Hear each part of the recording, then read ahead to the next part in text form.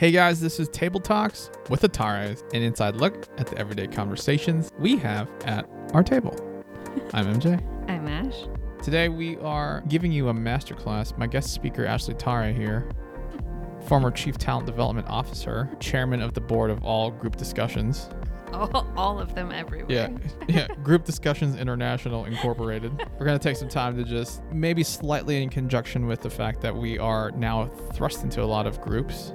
It just makes us think about these things. Mm-hmm. And we just want to put together a little discussion on what makes a good small group leader. Yeah, I mean, we really just talk about some of the ways that I saw this modeled well across the hundreds of leaders that I got to work with. So lots of examples of people who just knocked it out of the park. Some examples of people who, there's need for improvement. And then we take some time to unpack how we are perfectly applying this in our personal lives towards the end. With a real life fight that we had actually tonight. Before we pressed record. Yeah. So I think it's going to be a good one. And we mentioned this at the end as well. If there's something else you specifically want us to talk about, we'd love to hear from you. You can reach us at the number 315. Just kidding. Wow. Ashley at honest_.com. Thanks. Hope you enjoy. All right, babe. Today's going to be an interview as a former Chief Talent Development Officer. Or interrogation? It's an interview. Okay. And I do want to make the distinction that this is not a critique. Okay. But just a healthy discussion for anybody that is out there that wants to, is a discussion leader. Uh-huh. Or a small group leader. Discussion leader. Yeah, I don't know. Just people out there leading discussions. Yeah. Left and right. Just having discussions here and there. And you happen to lead. Maybe even just, I think this is specifically in the context of a small group leader. There are a lot of instances where people find themselves in small groups, whether you're in a church setting or they're all over the place, right? Or if you're trying to gather feedback from your group, the group that you or the team that you're over at work. Like at work, you lead. It's obviously not called small group, but you have team meetings all the time. You know? And so, you will always find yourself in these smaller groups where somebody is leading or facilitating. Right. And so the questions I want to ask you today is not necessarily because... How do I want to phrase this? Because we just talked about like being back in groups, joining groups. Right. We've been subjected to a lot of groups. Yeah. So we're faced with a lot of it. Yeah. And so maybe kind of like what, I just cut Judah's hair, and having cut hair a lot of times, it's not so much that I do or don't like the way that I cut his hair as much as it is just wanting to talk about that how to cut hair correctly. Right, but I will say that cut was not your best. Listen, if he's wiggly like that, that's the best I can do. It's so hard. And so But anyways, this is related to it in that this is not so much directly in critique to any particular group at all. Yeah. In fact, we're so grateful for like what we've been able to take part in. It's been so good. Currently, but also we have been part of groups for a long time. Yeah. We've been part of so many different groups. Except that one group.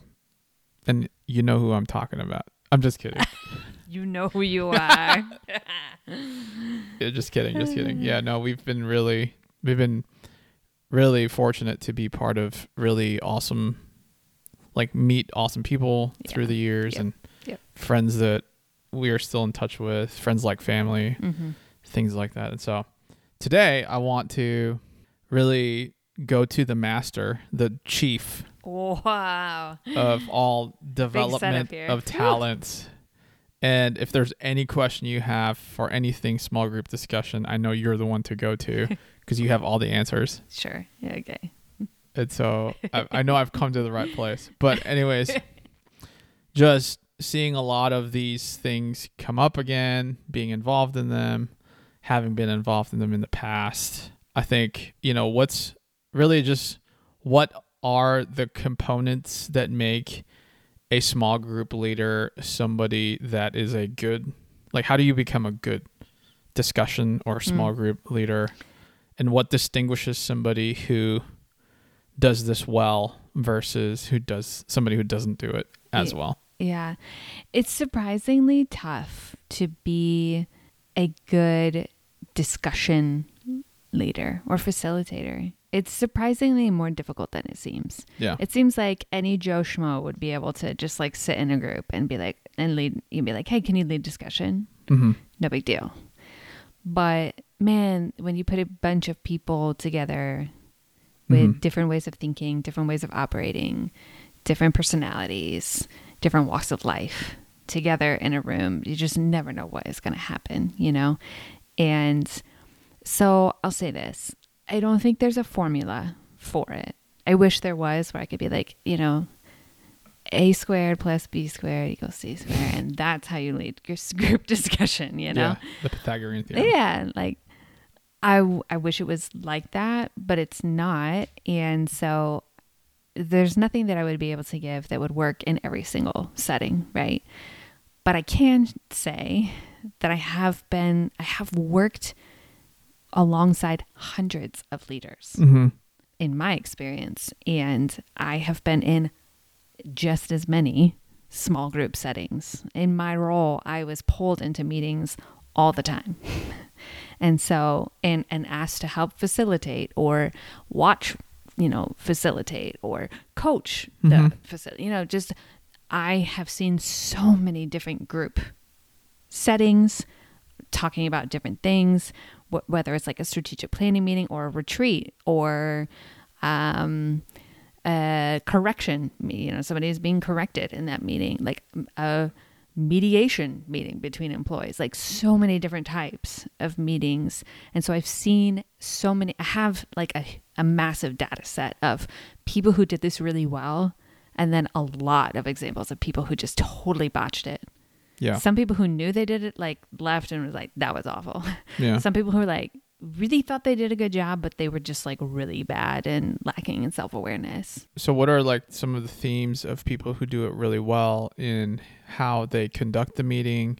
If it's not formulaic, what are some of the distinctives of a leader that knows how to lead discussion well?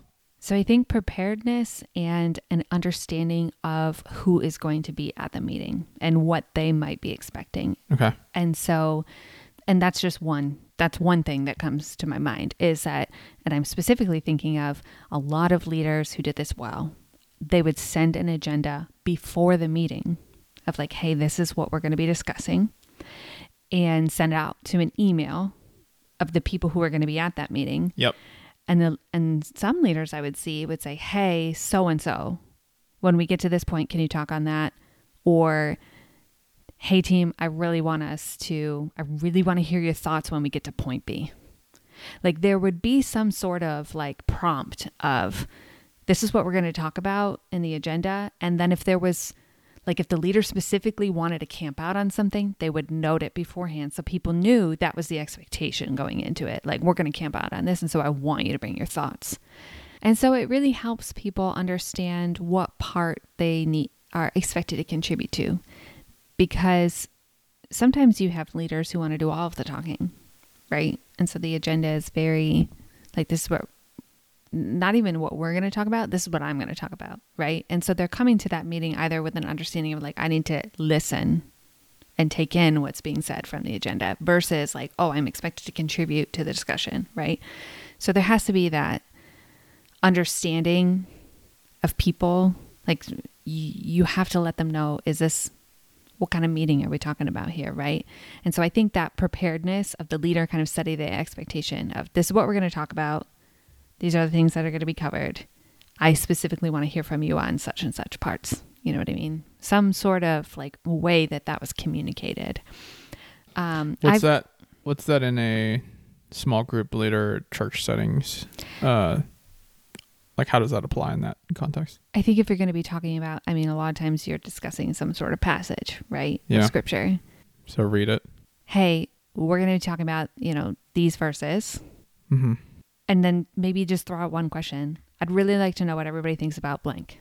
And so now you have people thinking in a not a productive way. I don't want to say productive, but in the way that you're planning to hear from people. You know what I mean? Like, yeah.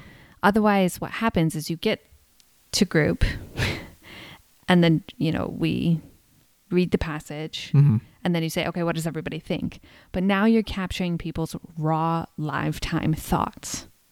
And you have to consider that there are introverted people. There are extroverted people. Which is your second point. There are people who are internal processors. There are people who are external processors. So if you have internal processors, they can sit there while there's discussion and still think their own thoughts and process. If you have external processors, they're going to process their thoughts out loud. And so those people are going to seem like they're hijacking the conversation. You're not setting them or the internal processors up for success. You're going to throw out a question and say, okay, what does everybody think? And then there's going to be silence because people are thinking, but you're going to want to move the conversation along, right? And so, whereas if you just if you gave that to them beforehand, some people aren't going to read it. Some people aren't going to think about it.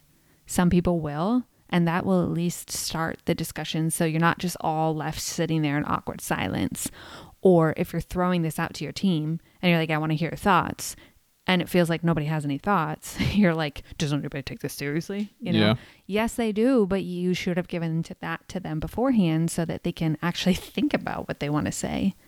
You're putting them on a spot in front of everybody. Some people don't feel comfortable just throwing out their thoughts like that to people, I also wonder whether or not the leader should have a consideration for whether or not they just want to put guidelines as to where the discussion will go generally, or a lot of times we run into settings where the leader is actually trying to get some people to a certain point in the discussion. Yes. And you can tell because they end up asking very directed questions. Yes. And try to get them to this aha moment. And for me, like as a teacher, in terms of like how I naturally communicate with, not that like I'm trying to teach everybody not everybody I talk to I'm trying to teach to, but there is a sense of being aware of where everybody is at with their cognition of what they're trying to grasp. Right. And I think that being really dialed in on, are you trying to facilitate discussion towards a certain direction, or are you trying to get people to reach a certain milestone? Because the context of how these two different leaders ask questions is really different. Yes. One corrals and then the other one pulls towards a certain mile marker before the discussion ends. Right. And so what do you think are some of the ways that you can guard against? Because I think ideally you would want to be somebody that tries to just facilitate the discussion, meaning like, let's put some boundary lines as to like what we should or shouldn't talk about. Yeah. But not bleed into, hey, I want you to have this deep understanding of this particular point I'm trying to get across for everybody to get there before we leave this meeting today. Yeah. The leaders that I saw who did it well were just very humble. And so I did not see them go into a meeting ever feeling like, man, I've got something to teach them. You can just tell when somebody is trying to prove something in that they want to come across as teaching something, especially in a setting where it is more of like teaching nature, not we're going over an agenda and discussing meeting notes, in a setting where there's actual maybe like teaching, we're discussing something and we're trying to learn something together. Yeah. That's more where you see people leaders feeling like they have to prove their leadership and I think especially in the church setting, like that they are theologically astute, and so I gotta like come up with all this like historical, I gotta throw out all the stuff church that history. I know. Yeah. So that I think sometimes, it might not even be for the sake of us learning and growing together as much as like showing what I know and proving that I know something and that affirms my leadership position because if I'm in this position, then I should know what I'm talking about, know? And so I think leaders have to really guard against that and just have a humility that my role here as the leader is not to prove what I know. It's to help us grow as a group. Yeah. And to listen to what the Lord is revealing to everyone else, So be prepared. Know who it is you're talking to, your external processors, your internal processors. And within that too, silence doesn't mean they're not thinking about anything. Yes. And then the third one, just lost it. The humility piece. Oh, yeah. The third one being that you need to be willing to go basically at the speed of the group. Yes. And not displaying how intelligent you are. Yes. And how knowledgeable you are about these certain things. And a good check for that is, are you the one doing most of the talking? Leader, you need to stop. You need to listen to your people, like, leader, calm down. Yeah. We get that you know a lot. You're doing a lot of the talking here. Yeah. That's the check, is like, if you're the leader and you're doing all the talking, let's pause. Let's ask some facilitating questions to see what other people are thinking too. Right. Discussion leader means that you lead the discussion, not be the top of the leaderboard of the discussion. Yes. So, yeah, that's a good point. So, yeah, I think those are all really good points. Also, just, I don't know. I think there's just a weird dynamic. I don't even know what it is in group discussion, particularly in a Christian setting, where there is a pressure as a leader to be like the most spiritual person in the room, maybe. Mm-hmm. And you overlay that with, you are placed in that role, maybe with training, maybe without. Mm-hmm. And a lot of times you see this when there's a transition between somebody who's really good with processes and he gets elevated to the role of like, okay, you know really well how to read the Bible, or you know really well how to reference back to the Greek or whatever. And now you're handed off, promoted to leading like people. And that switch from being over processes to now being over people, you can't apply that same level of maybe scrutiny, or it's different. Yeah. You're not leading, you can't be leading people the way you are probably manipulating and working through your processes and improving the process. And so, those are two different skills always. And so I would see this a lot where the person who is really good at doing the job would be promoted but that's the next thing, right? But now they're managing people. And they move from the one who is doing the thing to now they're managing people to do the thing. And they have a hard time making that transition. Some people have a really hard time with that. Yeah. Because what they know is how to do the thing, not how to teach people to do the thing. Yeah. And so it's two different skills. And you're getting into more of the qualitative things when you're working with the people who are doing the thing rather than just doing the thing yourself. Yeah. So that's a really tough transition. I think a few other just really helpful tips for the person who is leading discussion. One, this is universal no matter like what setting you're in. Make eye contact with everyone in the room, because people tend to, for whatever reason, gravitate towards like 2 or 3 people in the group that you just continuously make eye contact with.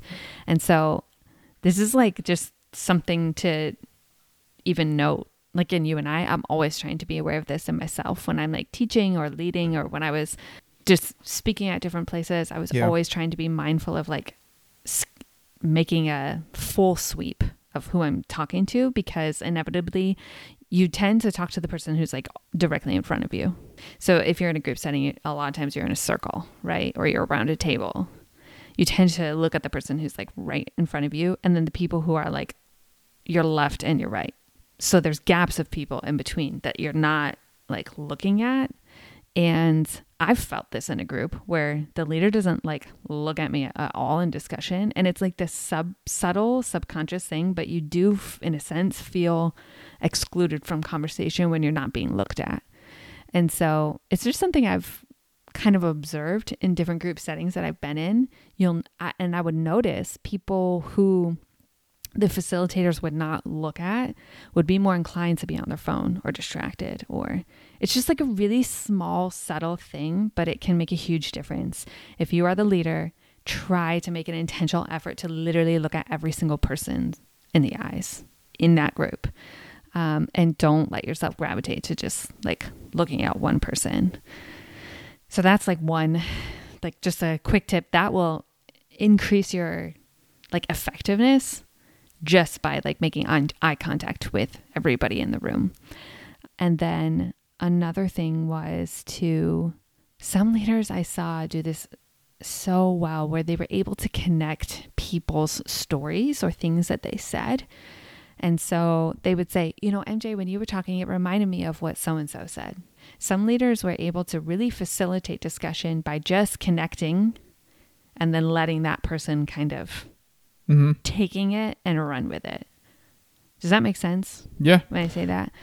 And so helping kind of connect what people are saying to each other builds this it just does this really effective thing in a group conversation. And so the leaders who could really listen and do that well and connect people's thoughts and stories just had such a better discussion experience than leaders who would listen to one person and say, okay, next, and go to the next one. Okay, who else wants to contribute, About that too, just to keep going off of that, is it good to point out people that haven't been contributing to the discussion and why or why not?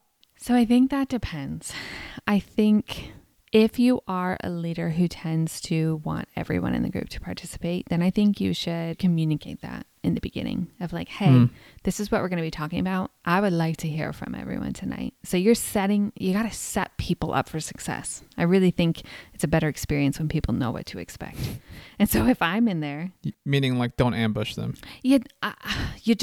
And the reason I say that is because you just never know what they're walking in with. Right. You never know what they're coming in with. And I've seen some leaders put some people on the spot, and now it was Susie May who just lost someone, and now the leader's pointing her out because she's been silent this whole time and seems like she's totally disengaged, but she's really just trying to keep herself together. And now that moment just made her break apart in front of the whole group, Right. And so I've just seen these moments where it's like, oof, that was a bad call. Like that was a bad read and a bad assumption. And you just never know what people are bringing into that room. And so I think for that reason, it's just a much more effective way to let them bring it to the table than you to try to extract it from them. And so I think just setting it up and saying, I'd like to hear from everyone tonight is a little bit more inviting than we're in this moment. MJ, what do you think? That can be effective for some people. Right. Some people will go with that. Some people will be like, oh my gosh. Yeah. Now I'm terrified and like, please don't call on me again. Yeah. You know what I mean? Like some people that really messes with their psyche and right. can make them feel a lot of pressure to answer. Or like if I was called out at the moment, I could be like totally not thinking about the answer or the question. And like all that's in my mind is that my armpit is itchy and I need to scratch it right now. Yeah. Well, yeah. And now like, what's the point of the discussion for you to be contributing openly and honestly and with your genuine thoughts, or like now you're under pressure. That's going to change how you're thinking about things. You're all in your head. You might say something you don't mean.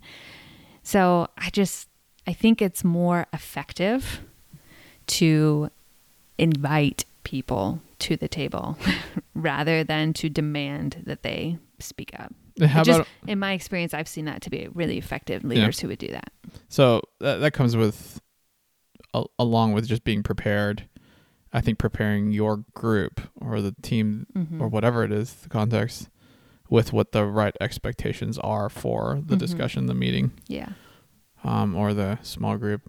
How about on the flip side? Sorry, were you going to say something? I was just going to say, like in trainings, sometimes I found it effective if you really wanted to hear from some people. But I could tell like this person is probably introverted or they're an internal Which is, there's processor. nothing wrong with them, right? No. It's not a disease. Not at all, but like.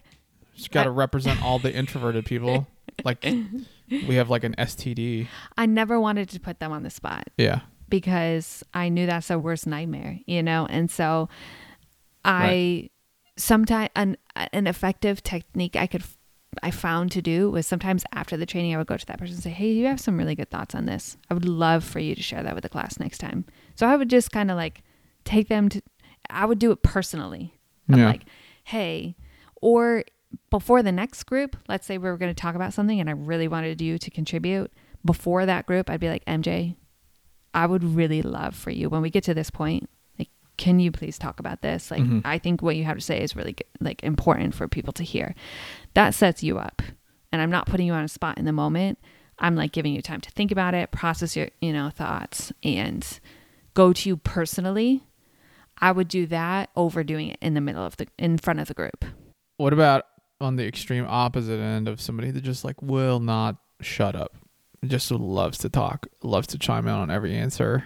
Yeah. So again, I think I think that can be curbed in some instances by how you manage the discussions, like your group time, and so I think. Like, how do you for this next question, everybody other than Ashley, please answer. Yeah.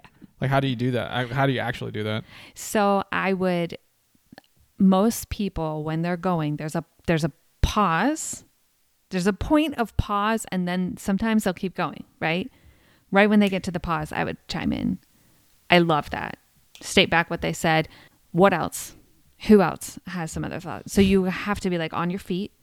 Like, don't cut them off necessarily, but most people have to pause, right? Like, you have to breathe at some point. And so curb it, like, regurgitate a little bit of what they said, and then like open it, throw it, into the room for somebody else to, hey, let's talk about this.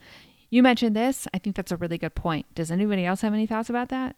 Yeah. So that's a gentle way of doing that. Sometimes I would say things like, I'd love to hear, like, that person would finish, let that person finish.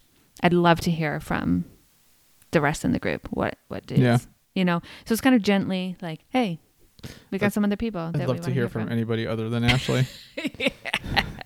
Yeah. And then if it becomes like a recurring problem, I would just go to that person and be like, hey, I think what you have to say is really important. But not that important. I've even found leaders who give that person something like more of a role of like, hey, next week when we get to this point, can you actually lead a discussion? And it's interesting to see how some people can take that and actually learn to do something different with it. You know what I mean? Like, they can actually learn to ask questions. They can actually learn to facilitate more. So I think there are different tactics for that. I think you have to know who you're working with. And sometimes I've seen leaders have to bring that person aside and say, hey, what you have to say is really important, but you are hijacking the conversation. You led the entirety of the conversation, and that robbed the rest of the group from being able to contribute. Next week, I would like to, have you shut up? No. They would say something like, I heard one leader say, I want you to wait 5 seconds before answering. Like, just as a practice, I just want you to practice that, Yeah. So I don't know. There's different ways you can handle it, but it's not a formula. It's not a formula. And it's really hard to do that on the spot, which is why I say, like, you put Joe Schmo in that setting and now he's navigating all these like dynamics happening in a room. You have to have some sort of emotional intelligence to know how to go through that. And to be fair too, like, there are instances that you and I have experienced where having somebody express something and start talking, maybe this is somebody who's comfortable with talking and externalizing, and they have a pause, and the leader could have moved on, but they decided to park there. Yeah. And it ended up being like really beneficial for that person and unpacking actually something that they were working through or wrestling with. Yeah.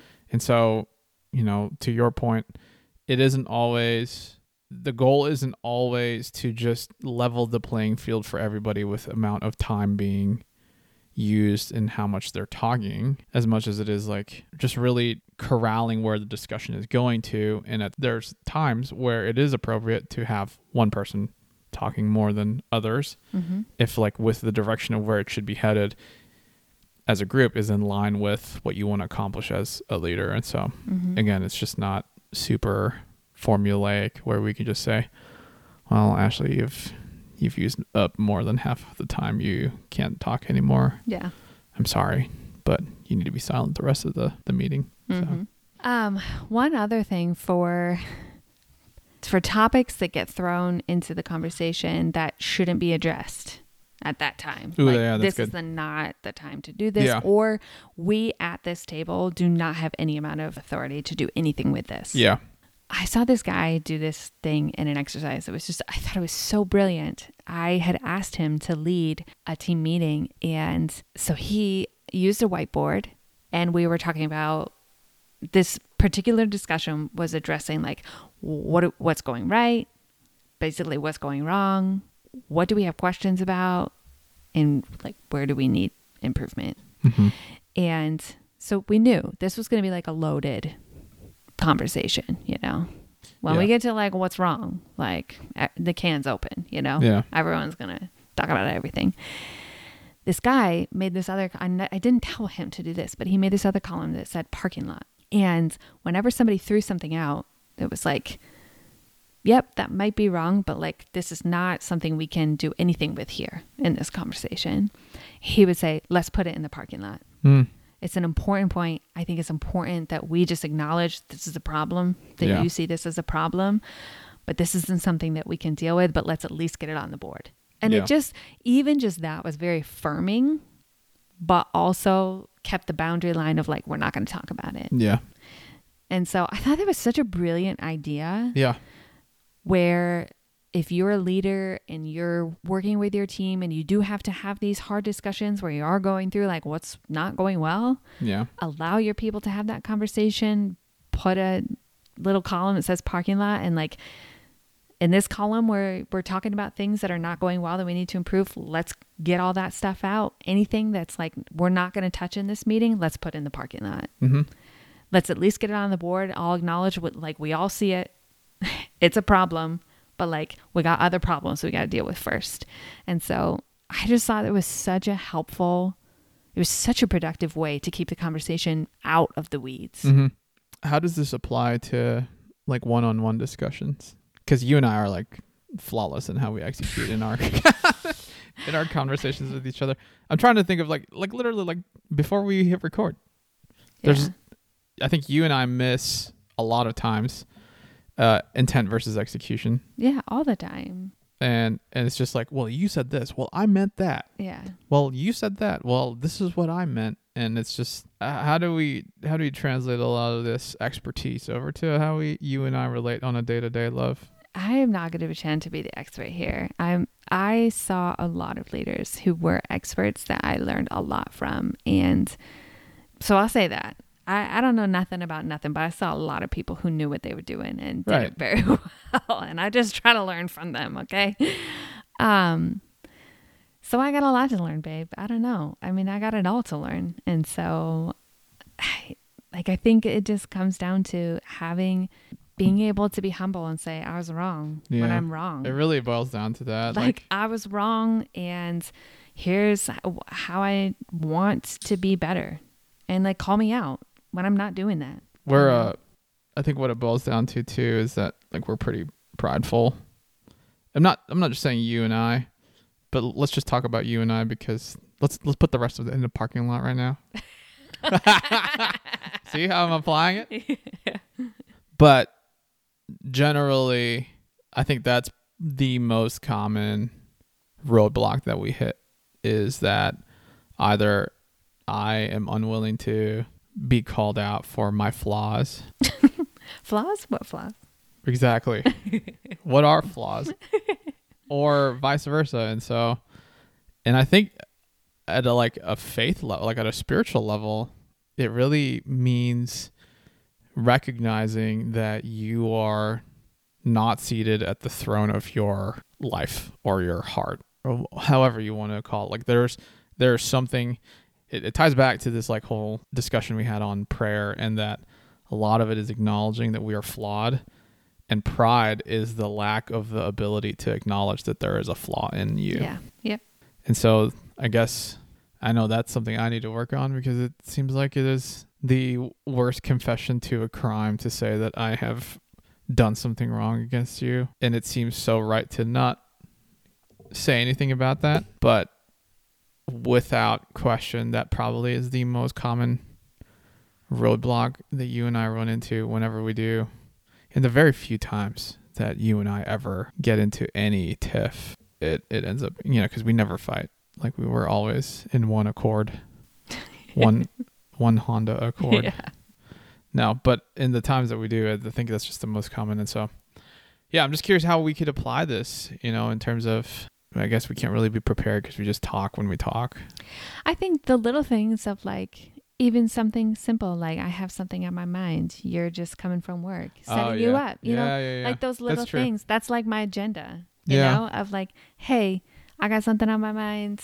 I need to talk about this. Okay. And you being able to say either like, yes, let's, I can receive this, or you know what you have to say is important. I can't receive it. All right. So like, let's unpack that, because like literally I'm trying to tackle this front yard, trying to overseed it, get new grass in.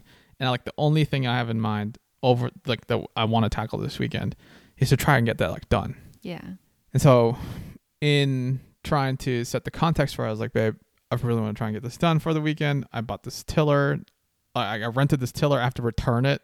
Yeah. So I have like this mental time crunch in my mind. Yeah. And I was like, what do you need to do this weekend? Just trying to get everybody set up on the same page so we're flowing. We're trying to get these rhythms well as a family. And the kids were really tough this week. Yeah. To be fair. It was just a tough week. You're just like, I just don't want to be stuck with the kids all day. So I was like, so you don't want me to till up the land for the grass?